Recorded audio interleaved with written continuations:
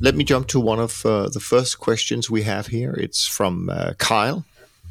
And he says that if there is one question I could have you ask your professional guests, that must be you guys, how do they adjust their sector and asset weighting when they're mandated to stay with that asset or sector? In other words, what's the preferred method of dynamically rebalancing a portfolio? I've read Catherine Kaminsky's book on managed futures, and it offers a few good points on this. However, I'm curious, when these early trend followers started their funds, how did they know how to initially balance their systems to avoid blowing up early? I think the answer lies in the type of volatility measures such as ATR, standard deviations, or price from the mean, adding up the basis points of allocation and margin risk, etc. So, over to the professional part of the podcast, Jerry and Moritz. Jerry, I think you should go first. Okay. Well, yeah. So the last part about blowing up, once again, that's going to be probably the biggest decision, most important decision any trader can make is the initial choice of leverage. Am I going to try for 8%, 16%, 28%? What am I going for? It's very difficult to get that wrong in the sense that in the midst of a drawdown, you're not happy with that initial choice and try to come up with ways to not have to pay the piper for trading too large. But I think my answer is not very sexy because I set up the portfolio based upon whatever weightings I can get the most amount of diversification. So that's so I'm not necessarily going to look at the back test. I'm going to analyze the correlations and things like that and put in my portfolio weightings per market based upon the correlation. So maybe I'm going to be smaller in the bonds than most people. In my opinion, they're fairly correlated. I'm going to be more commodities, more single stocks because I can find more diversification there. Not going to pay any attention to historical performance.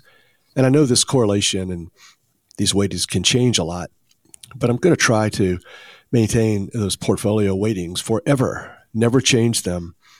Live with the increases and decreases and the fluctuations of the correlations, because one of the most important things about system trading is to do the same trade every single time. So not only when the moving average crossover happens, I'm always going to buy, and when it goes below, I'm always going to exit.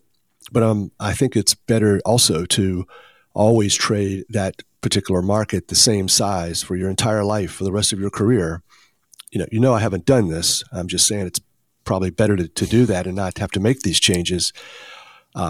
So crude and heating oil and unleaded that are pretty much the same market, that's going to be reflected in my portfolio weightings. Sometimes they're not. So, that's the way life is. Sure. So let me ask maybe a follow-up question on that, just to clarify. And you don't have to be specific or anything like that, but just generally, if we're going to help, Kyle on this question, I mean, how long, say, should a correlation study be? Because I think we all agree that correlations change, as you rightly said, but maybe they've changed quite dramatically in the last 5 or 10 years because of say an artificial way of monetary policy, et cetera, et cetera.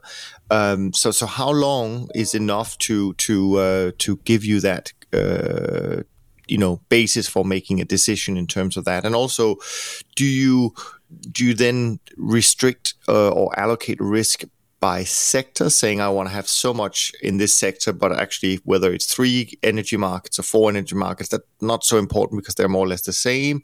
So do you think about sectors, or do you actually think about, I'm going to treat these markets completely individually? I treat them individually, and I don't think about sectors or asset classes. I've seen systems where, on the brochure, it said we have 25% in equities, 25% in bonds, 25% FX, and 25% in commodities. And just for me, I don't work that way. I don't look at it that way, and I don't look at it in the same way on a sector basis. So it's markets on an individual basis. And to answer his question about the correlations more specifically, I want to look at a very, very long as possible, correlation between different markets and over different time frames. You can calculate 100-day correlations, 200-day correlations, and so forth. So I want to see changes in that behavior. Like, have there been periods where, bonds and equities correlated positively? There have been periods where they correlated negatively. How often does that happen? Is that unusual? So those type of things, they influence the weighting mechanism, if you will. And then also, without wanting to become too technical here, but there are different ways in which correlation can be calculated. I mean, most people use the standard correlation function, which is, Pearson's correlation, which, essentially also assumes a normal distribution of returns. But there are different ways to measure correlation. There's, for instance, the Spearman correlation that takes into account drawdowns, things like that, which I think can be incredibly useful. At least, they play a role for me. So I look at those type of things. And then, like Jerry said, I mean, if you have markets that just by, the fact that, they're the same, kind of like they come from the same barrel, like, the petroleum products, maybe you don't want to give each of them the same weight, but smaller weights. Same can be said for the bonds and for some of the currencies. You can trade a multiple number of currency pairs, but the marginal addition probably isn't going to add that much because it does create overlaps with all sorts of other pairs that you're already trading. So I look at it from the viewpoint of, I want to have as many independent bets in that portfolio in independent markets at the same point in time. And that's how I built it up. I don't, sectors and asset classes and all that type of stuff, it's not even a factor or a parameter in my system. Yeah, the independent, that's a great word. I'll do the same thing. Maybe I'll look at some, shortcuts, clustering techniques that I will analyze a sector or a group, the European currencies or the energy. But for the most part, when people, I think, talk about the percentage allocation to a sector, it's just a summation of an individual process. Then, of course, I left out the most important thing, which is that if you were to ask me my positions, they're totally determined by the trend. So I love and preach diversification and conservative portfolio weightings, but I could be 100%. My portfolio could be in stocks or could be in bonds because it's the only thing trending. And so that is the ultimate override. I sort of look at it as, if I had every position on, what's the safest portfolio? And since one of my core beliefs is that in the systematic trend following, at least, every trade has the same expectation, there's no reason not to be maximally conservative. And go ahead and just say, look, crude, heating oil, unleaded, it's pretty much one market. But also I've lived through at least twice where heating oil doubled and crude went up a few bucks. And then 1987, silver had a huge move. It doubled or tripled, and gold went up $10. I mishandled some of those trades, so I really remember what happened. And then so they go right back to being 90% correlated.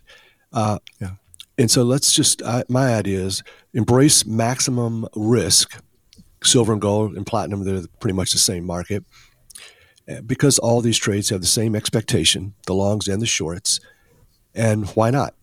You're going to be in situations where they were not correlated very much at all. And in December 1990, I made 30%. I made all 30% in that month in heating oil, and I made 30% for the year. So that type of trading is no longer exists at my company. That's not going to happen again. So I've more embraced the hundreds of markets, lots of small independent bets, and I don't think there's too much of a downside to that. No. And I think just from our side, I think we do it more or less the same way. We certainly treat every single market individually. And as Jerry says, we also, the overriding factor is the signal strength of each individual market. But we do look at correlations, and maybe we look at correlations in a slightly different way. I don't think, our correlations are not just we look at it once over a very long period of time. I do know that we use, dynamic correlations over time, but to what extent it's the principles of what we've just discussed, I think we see that pretty similarly.